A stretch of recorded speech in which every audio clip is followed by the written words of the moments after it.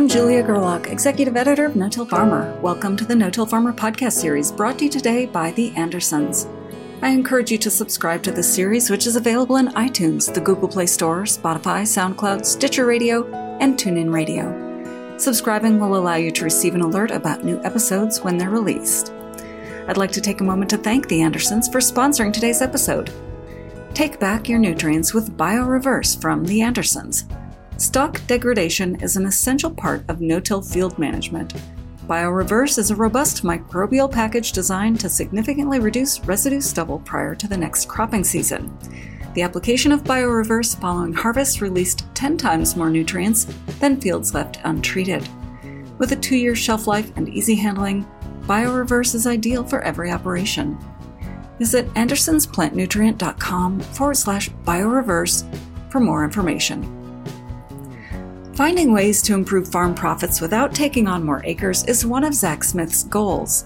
In fact, the Buffalo Center Iowa strip tiller has a name for it: biohacks. With his mindset of finding natural vegetative solutions for farm problems, he recently started developing a unique, autonomous structure he calls the stock cropper that integrates strip cropping with mobile grazing. For this No-Till Farmer podcast, we caught up with Zach to hear about the stock cropper, including why it has an inverted roof, how he envisions utilizing them at production scale, how it can help farmers keep more money in their pockets, the importance of transparency in the consumer relationship, and more. He also explains why he ran a lawnmower over some of his corn acres this spring on purpose.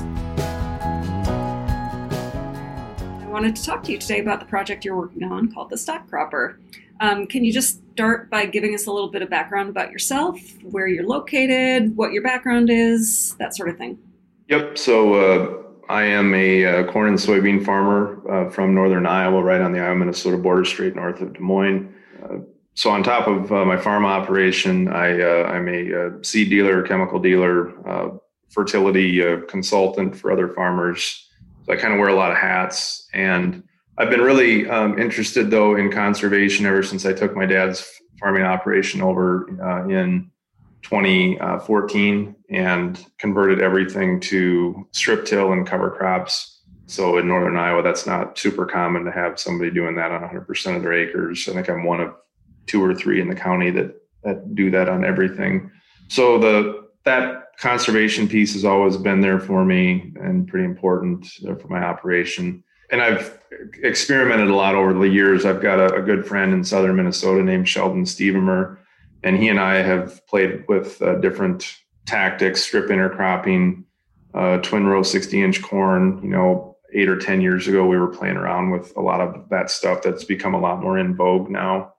And really the pursuit there was like, how do you find a way as relatively small farmers to come up with a unique arrangement so you don't have to scale necessarily in order to grow? Like, you just figure out how to do what I've kind of termed in this process biohacks to figure out ways to circumnavigate the need to just go find another 500 acres or 1,000 acres to farm in order to stay viable. So that was really the spirit that I guess guided us to that. And I'll just fast forward to where kind of the stock cropper came from about 18 months ago. Corn was $2.70 a bushel, and we were wondering, like, what are we doing? We're going to lose our hind ends this year, and we got to find something different. And so we were looking at, some of these ideas of relay cropping and, some of the things that folks like Jason Mock and Lauren Steinloggy and John Coots had been, working on, like, how can we do that in northern Iowa and southern Minnesota? And we're looking at those different combinations, but it's tough in that northern latitude to pull that off consistently. And we were really interested in strip intercropping. And so we were trying to find ways of maybe doing relay cropping in between strips of corn. And that's when the idea was, well, what if we, instead of just plants, we did livestock in between? And the first idea was just a pen of sheep that we would make mobile somehow. And that quickly transformed to, well, they say we don't have enough biodiversity in ag right now. Let's make this just a 3-ring circus of biodiversity of plants and animals and make it really complicated so that it actually achieves the things that you need to have to check the boxes on actual soil health. And And so that's how this thing kind of came to be in February of 2020. It was myself, Sheldon Stevemer, and Lance Peterson were the three farmers that kind of brainstormed the idea. It went from whiteboard to working prototype, and we've been off to the races ever since with it. So how big is your operation, did you say?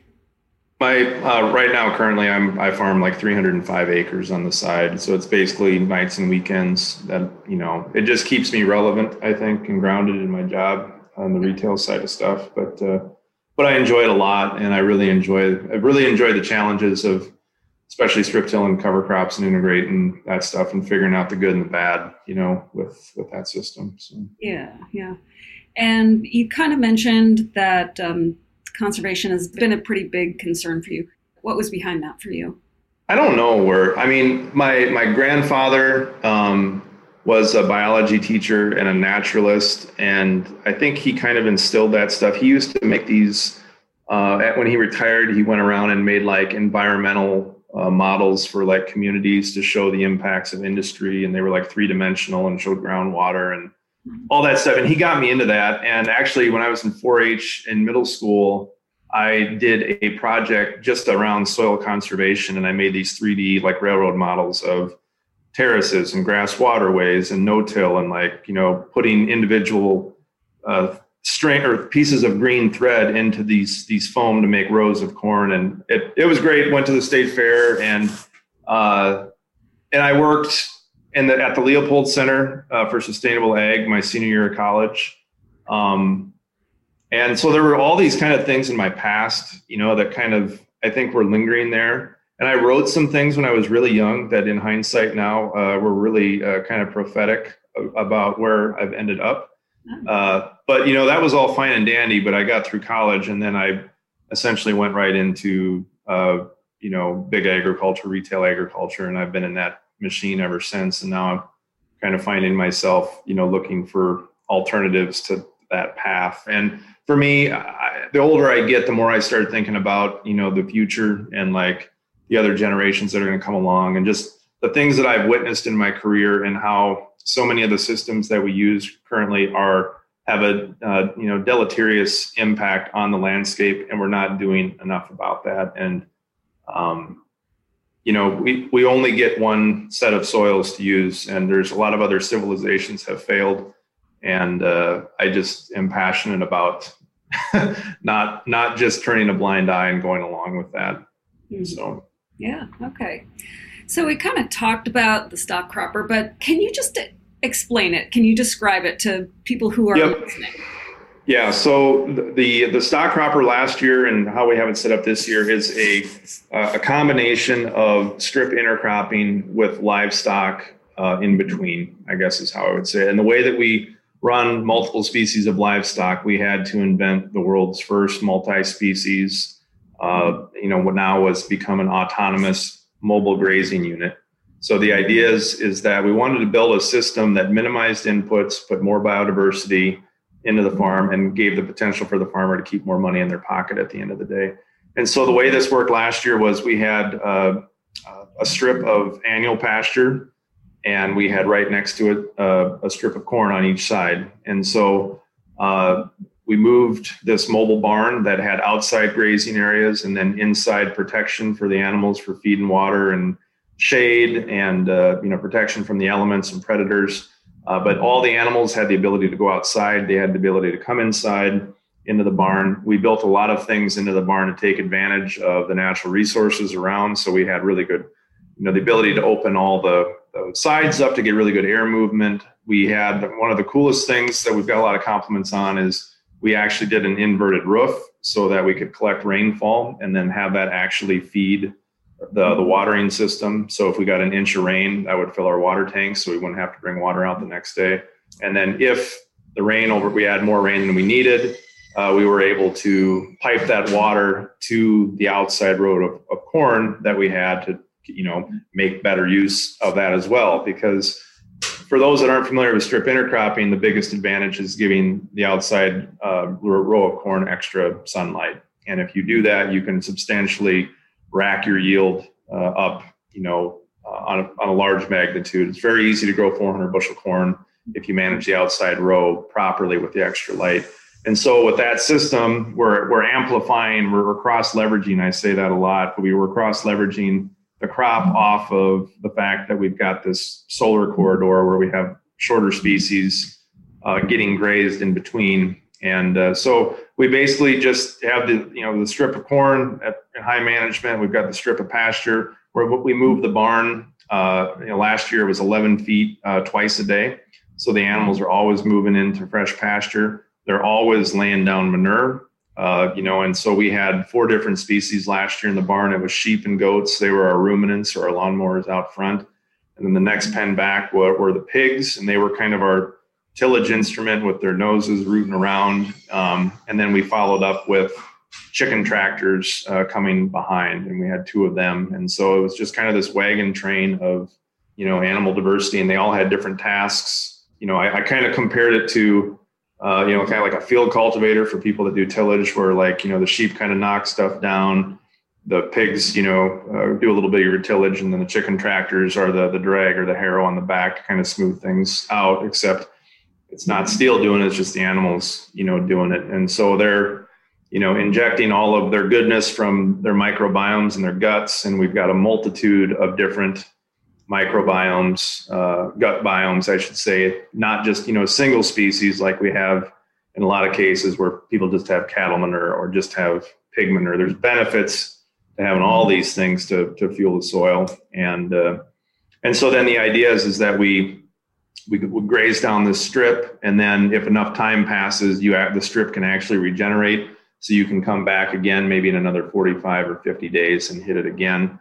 But the idea of the system is that we really wanted to come up with a perfect rotation. So where the animals go in year 1 and the crop is next door, we just simply flip it the next year so that you grow the crop there, and then you put where the animals went, and then put the animals where the crop was. And so, ideally what I'd like to get to the point of in the system is having it where you're growing specifically the feed stuff needs to feed the animals the following year. And so really the only thing that ever leaves the farm is this high value animal protein that we're creating in this very friendly regenerative health, soil health, whatever you want to call it, something that's significantly lower carbon footprint and greener than what the current system is. Yeah, no, it was really interesting. So the unit that I saw had the barn in the middle, and then it had pen on the front and a pen on the back, and you had some goats or sheep, I think, in the front. You had some in the back. And so the idea is they just kind of move very slowly down the field, sort of depending on. So the version that you saw this weekend was the first iteration of the actual autonomous version, which is solar powered, and then drives the unit with electric motors and battery packs that are on board, with the idea that, every few hours the barn could move like 8 feet, and that could be programmable. So you wouldn't have to, it would be, our idea is that we want to have, the capacity in your hand with your phone to say, Siri, move my barn, or move barn number 4, and it would automatically be able to sense where it is. It would pick itself up, move it ahead, set itself back down, guide itself, have a lot of, full automation built into it. So you don't have to be out there yanking it with a winch or with a tractor, yourself. It makes it much more scalable, on a field level when you have that level of autonomy with it. So, yeah.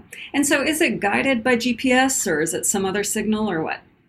Yeah, so we did not have that in the version this weekend. I'm hoping that by my field day here in September that we will have that actually built in.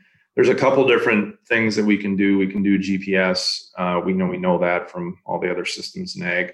We've also thought about doing feelers because there may be applications where a straight line, an AB line, like with what we use in conventional farming, may not be appropriate. Like, say, if we were trying to move it between grapevines with trellises, and we need to have a way for it to feel, and maybe they're not going to be in a nice straight heading line where that lies, or the idea of maybe running these between solar panels and solar farms. Like, we've got to have some fail safes other than just GPS to kind of guide the thing. So we've had those talks. We just have not implemented that yet, but we're very close to being able to do that. So with the version that you watched, what you didn't see from your vantage point was the electrical engineer that did all the work was behind it, and he was actually driving the barn, this is my favorite part, with a wireless Xbox controller. And so he programmed, did all the programming within the module so that it would communicate to that controller. So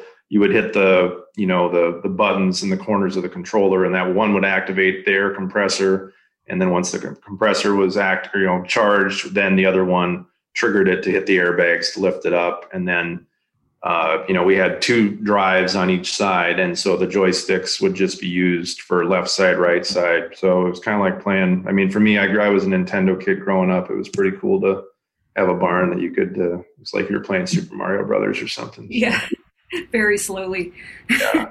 But it was steerable then. Yes. Yeah. It was fully steerable. It was just, and so as far as like transferring that functionality over to a guidance thing, they were working on it, but we just ran out of time to bring that. The biggest thing we wanted to show at the field day was that we were close with the solar capacities that worked, that we could have the electric drives and steer itself. And we were able to demonstrate that. And the rest of this stuff we're really close on, and they're, I think, going to be, layups for us to finish out moving forward. So you mentioned that this would help farmers keep more money in their pockets. Can you just explain that a little bit more? Well, that's the goal here, is to, come up with ways so that I guess where that comes from, in my opinion, farmers have just got, I think, conditioned to exporting value down the road, or paying for services, or, kind of offloading stuff. And, and that's fine. Like, it makes quality of life better in some case, and have more time to go to the lake and things like that. But as far as, retaining value on the farm and being efficient, like farms used to work, like, being interdependent and depending on animals and plants working together, and those efficiencies, every farmer used to have a little bit of livestock. And was it convenient? Was it easy to go on vacation? No, but, you also would grind your own feed, and people would have feed grinders. And so they wouldn't be paying somebody else to do that. They'd be doing that themselves. And so it's kind of that mindset. Like, my dad was very, very self-sufficient, and he kind of beat that into my head that, you figure out ways to do the work yourself, and rather than pay somebody else to do those things. And that's kind of the guiding mindset of trying to come up with a system that allows the farmer to minimize cost, but just with arrangement, have some efficiencies that allow him to, keep more of the return on the farm. Like, so the example of the barn moving itself with multiple species of animals. Well, we're not going to have much of a fertility bill next year at the co-op, right? Because the animals are doing that, and we're going to get to sell those animals on top of it. And we didn't have to go and buy 10,000 gallon Hooley manure spreader to achieve that, right? The efficiency is in that. So that's a savings, so we're lessening the need for equipment. We're lessening the need for inputs, and we're hopefully producing a product that we can market at a premium based off of the merits of the system. That's the hope anyway, that consumers will see how this is different and be willing to pay for that. So yeah, the timing, of course, is going to be completely different, because you're talking about fertilizing over the length of a season rather than sort of all in a couple of days or so. Well, and the other thing with that I'd make mention of is that we're fertilizing into a growing crop that's going to recover. Now how most fertilizer, not all, but how most fertilizer in my neck of the woods goes on is, people come and pump hog manure at the end of October and through December, and there's not a living root out there to, hold on to any, nitrogen that's, potentially mobile or other nutrients. And, in this system, yeah, we're applying stuff to the surface, but it's, we have a living root that is going to be growing all the way through the season, and stabilizing that, and then hopefully cycling that back the next year or the following years after back to the crop when we grow crops there again. So in my opinion, it's, I don't have the quantifiable data to prove it yet, but I just have a hard time believing that this is not going to be better than that alternative, with having a living root being there to take up the manure from the animals as the season goes on. Yeah. And then I know everybody could do it differently, but then do you anticipate you would plant green into that pasture basically the following year, or would you need to terminate the pasture, or what? I think at least now with the iteration of this rotational idea, we would have to use annual pasture crops.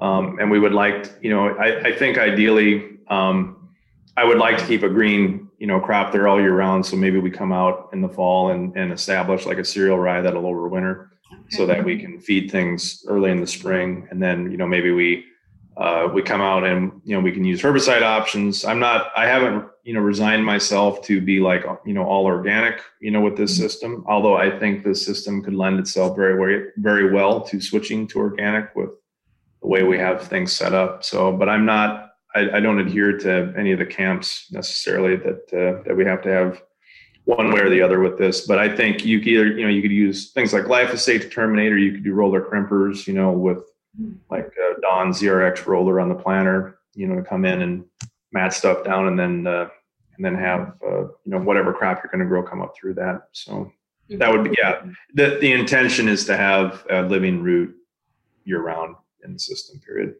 Mm-hmm. Yeah. And then I guess I heard you talking about supply chain transparency also. Can you just touch on how that plays into that? Well, I think so much of like the current system, everyone is so afraid of sharing the optics of like what is going on. And, for me, that's just kind of a silly way to do business, like to have stay out, like caution signs where like you're growing food.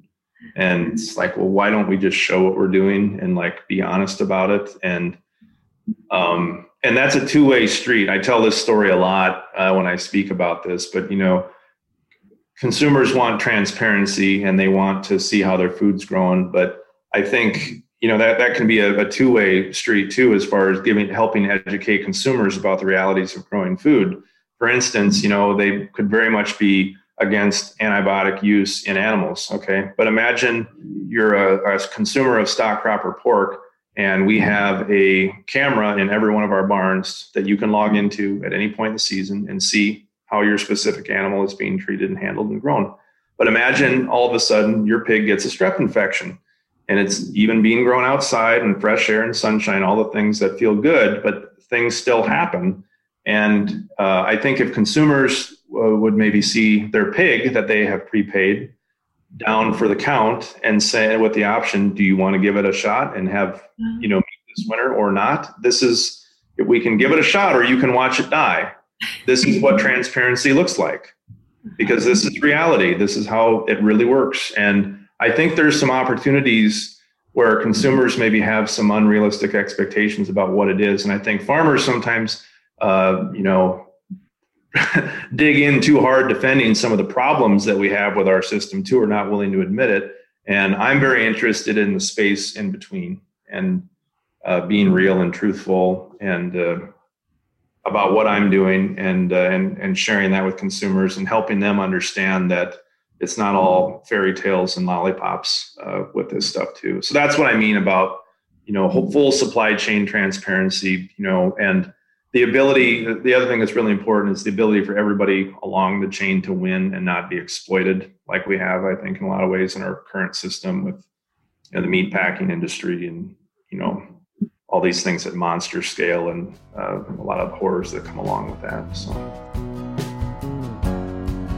We'll get back to Zach Smith in a moment, but I want to take time once again to thank our sponsor, The Andersons, for supporting today's episode. Take back your nutrients with BioReverse from The Andersons.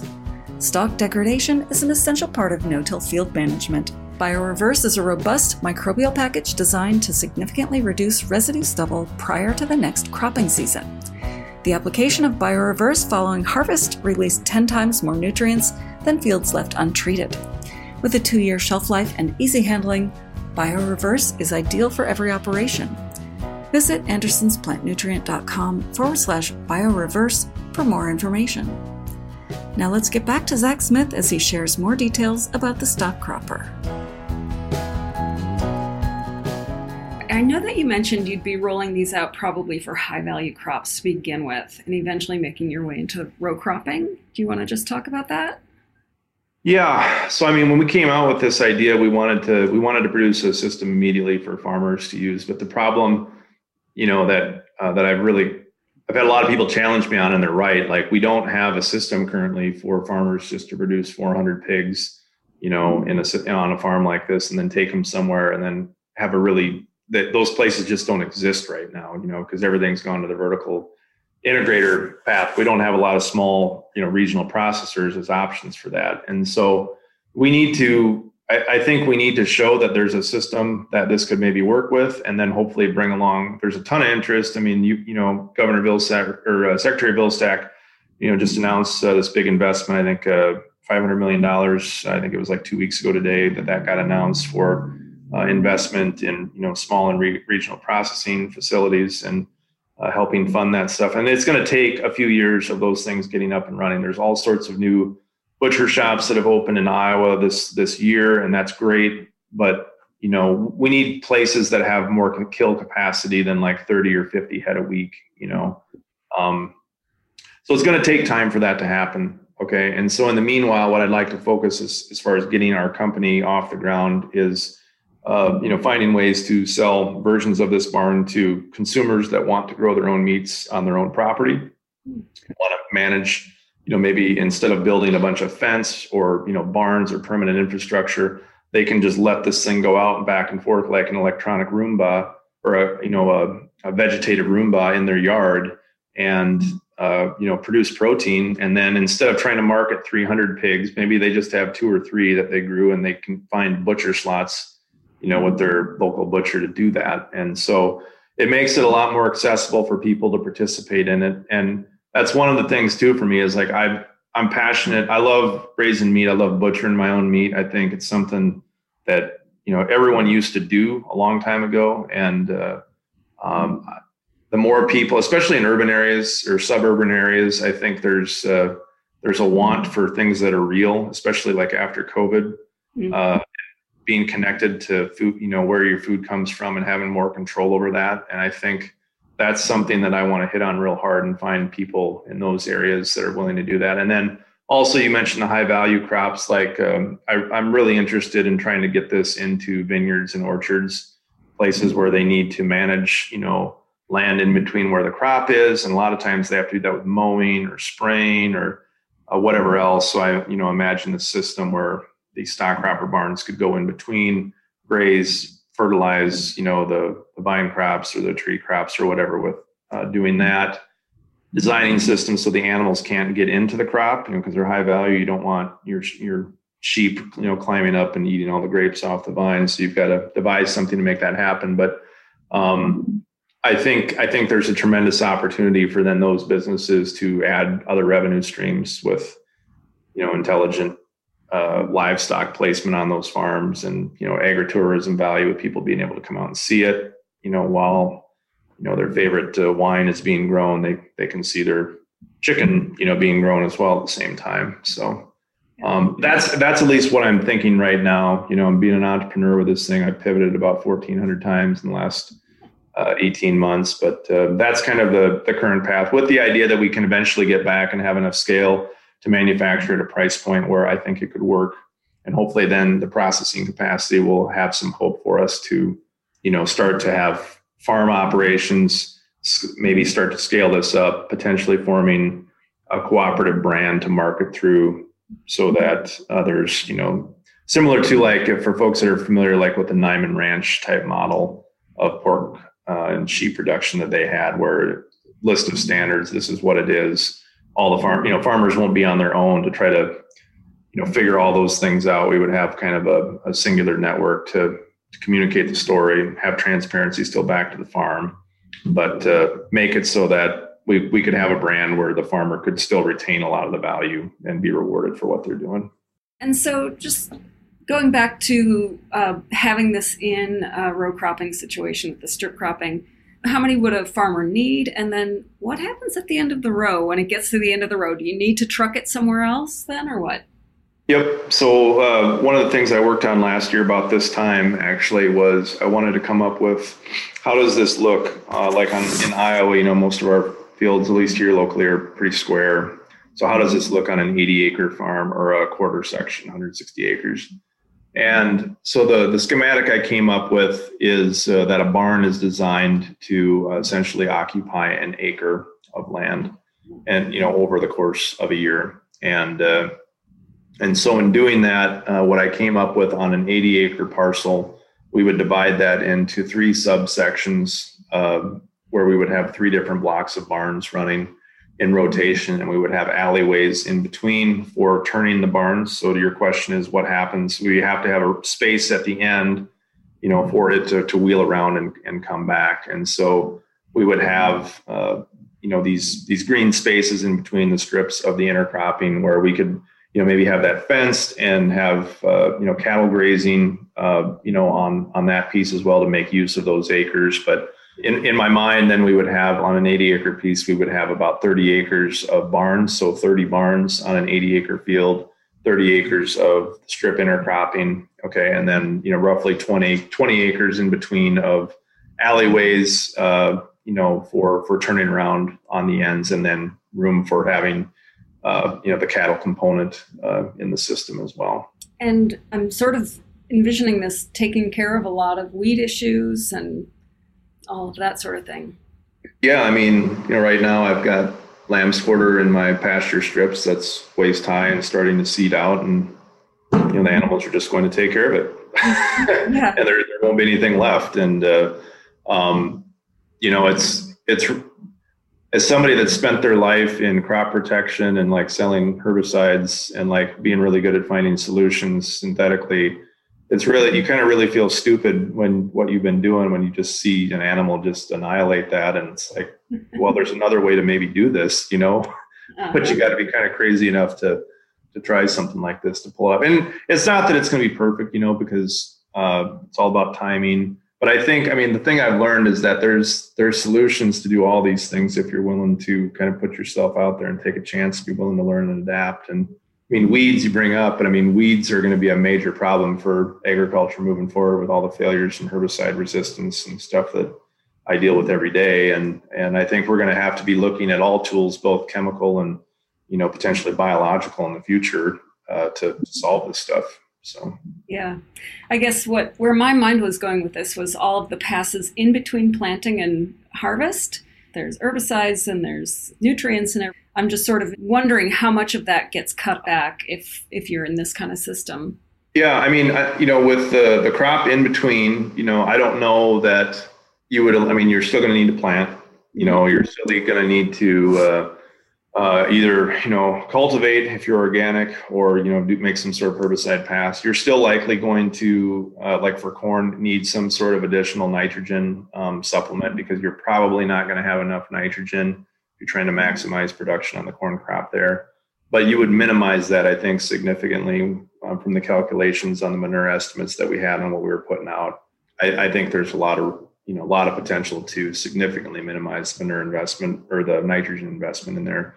And then, the other benefit is, you're not, you wouldn't be planning on, making a bunch of extra tillage passes, in the fall and saving on all that stuff to try to grow the crop again the next year. And, last year where I did this and now looking at where I'm growing the crop this year, it's a very substantial difference in the size of the corn where the barn went last year versus where it's corn on corn again this year. The corn's probably 2 foot taller and 3 shades of green darker. And it's just since planting and emergence, that stuff has just had a different gear from the beginning. I don't know what it is necessarily because everything was treated the same. It was all fertilized, planted the same, but there's something about the energy that was, left in that soil from that system going over it. It's been explosive all year long. But you didn't soil test that to see the difference? I didn't last year, no, but that's one thing I want to go out and do and I could still do it right now. I'd like to go across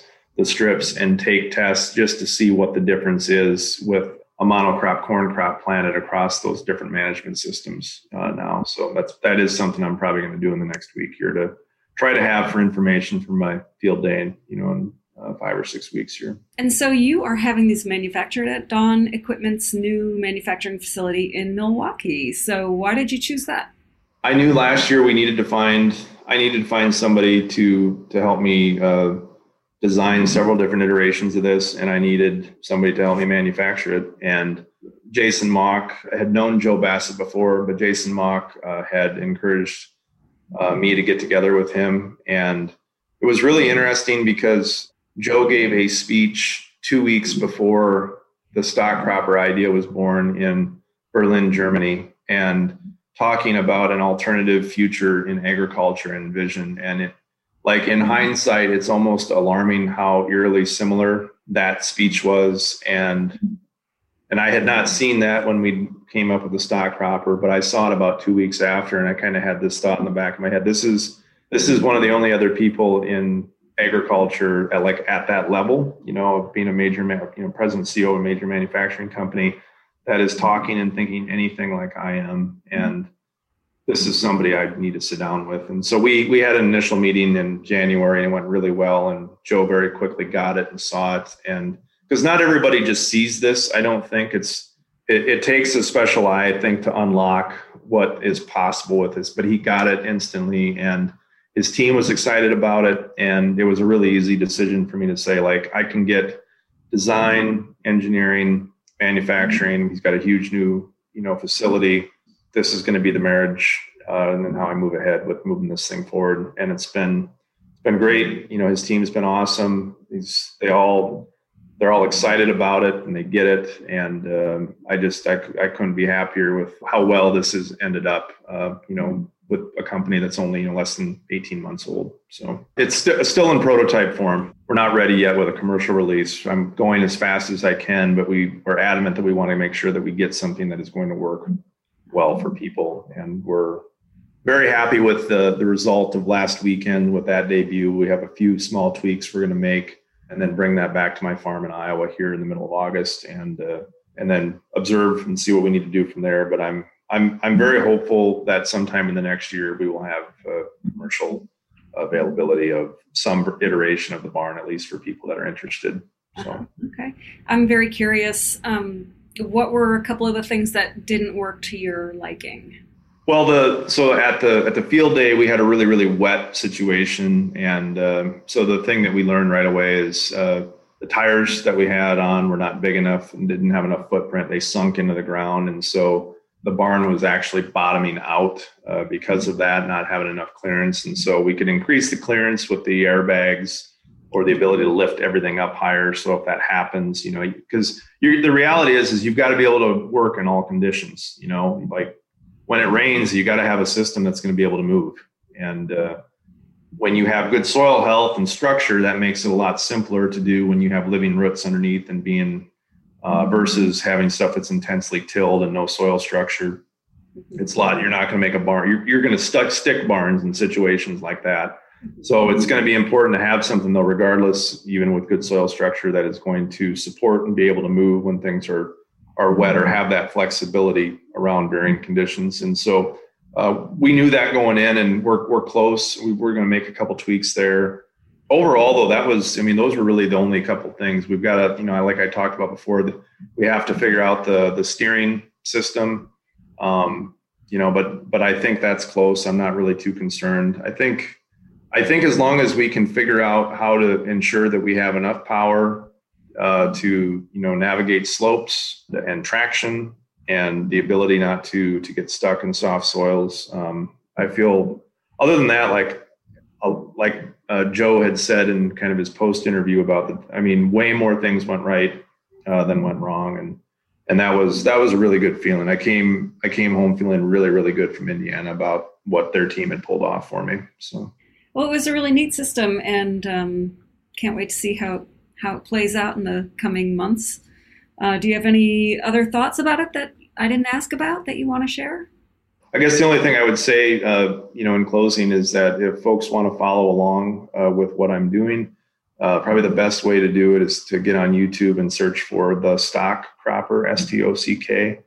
Like livestock. And, I try to put out content every week to kind of share what the good and the bad of what I'm learning. Again, being transparent, because this is not a perfect system, but it's an exciting system, and I want to share kind of the journey along the way. So we're on YouTube, and then we're also on Facebook and Instagram and all those platforms. But YouTube is where I do most of my stuff. And if you're interested in this, tune in on that, and don't hesitate to reach out and contact me. I love talking to people. There's a lot of people have had really good ideas and suggestions about, things that they see or what they want. And I'd love hearing all that stuff from people, because we know down the road, it's very obvious to me, everyone is going to have a different want or need for what this thing does. And we are going to have to, in my mind, design this to be very much modular, where we have maybe a central core barn with the technology on board to move and water and feed, but we would have different attachments, because some people are going to want chickens, and some people are going to want pigs, and some people are going to want a cow, and maybe some people want a hutch of meat rabbits trailing behind. So we're going to have to figure out ways to give people the ability to grow what they want, where they want to grow it, and figure out how to deliver that. And that's really what I'm going to be focused on moving forward here. So. Yeah. Okay. And I think one thing I forgot to ask about was sort of the size of it, because I think the one that I saw was on the small side, but you have other sizes, or you will have other sizes. So the dimension of the barn last year, I'll start there. It was 33 foot long by 18 feet wide. And that 33 feet was divided into 11 foot segments, 3 of them. So it was 11 feet of forward grazing, 11 feet of enclosed barn, and 11 feet trailing of outdoor grazing for the pigs. And so that was last year's. Now with everything else, I've gone to 24 foot long barns, so 8 foot increments. And but now we have a 30 foot wide barn that we call that one the Max 9. It's ridiculously huge, but that's where we have our cattle and pigs in for the bigger animals. We'll have our same 20 foot barn from last year, and then we will have the new Dawn barn here by the middle of August. We have a small kind of temporary barn that's filling that lane right now. That's 10 foot wide, going between 4 rows, or 120 inches in between intercropped corn. But and the whole purpose of what we are doing at our demo site near Buffalo Center, Iowa, is we want to show these different scaled, iterations with different types of livestock, and how they all will work and maybe not work, because there might be some things that it just doesn't work or make sense to do this with. But that's really the idea, is showing like maybe full field scale production down to something that could go in somebody's acreage or like in a vineyard, and kind of show the breadth of what may be possible with this type of system. Well, I appreciate hearing all about this. Do you have a few more minutes that I could just ask you about your strip till operation? Yeah, for sure. Okay. Tell me about what you're doing strip till wise. You're doing corn and soybeans. Yeah, corn and soybeans. Sometimes I've done corn on corn quite a few times and not had any problem with that. I started strip tilling in the fall of 2011. I have a Kraus Gladiator that I bought, and has been a good machine for me. And I pull a Montag 6-ton twin bin fertilizer cart, and variable rate my P&K on in the fall with dry fertilizer, and then come back in the spring and just plant into stale strips from the fall with my planter. And I run liquid nitrogen off the back of the planter, and then kind of tuck that in with drag chains, and and that's all I do, other than spray some couple passes of herbicide and combine. And it's been a very, very good thing to make that conversion, especially when I did a long time ago. And it took 4 or 5 years to start to see some of the benefits soil wise, and then just to get confidence in what you were doing. But yeah, I would never go back or change anything I'm doing right now. Thanks to Zach Smith for this conversation about combining strip cropping and mobile grazing with the stock cropper. To listen to more podcasts about no-till topics and strategies, please visit notillfarmer.com/podcasts. Once again, we'd like to thank our sponsor, The Andersons, for helping to make this no-till podcast series possible. If you have any feedback on today's episode, please feel free to email me at jgerlach@lessitermedia.com or call me at 262-777-2404. If you haven't done so already, you can subscribe to this podcast on iTunes, Spotify, or the Google Play Store to get an alert as soon as future episodes are released. You can also keep up on the latest no-till farming news by registering online for our No-Till Insider daily and weekly email updates and Dryland No-Tiller e-newsletter. And be sure to follow us on Twitter at No-Till Farmer, with farmer spelled Farmr, and our No-Till Farmer Facebook page. For our entire staff here at No Till Farmer, I'm Executive Editor Julia Gerlach. Thanks for tuning in.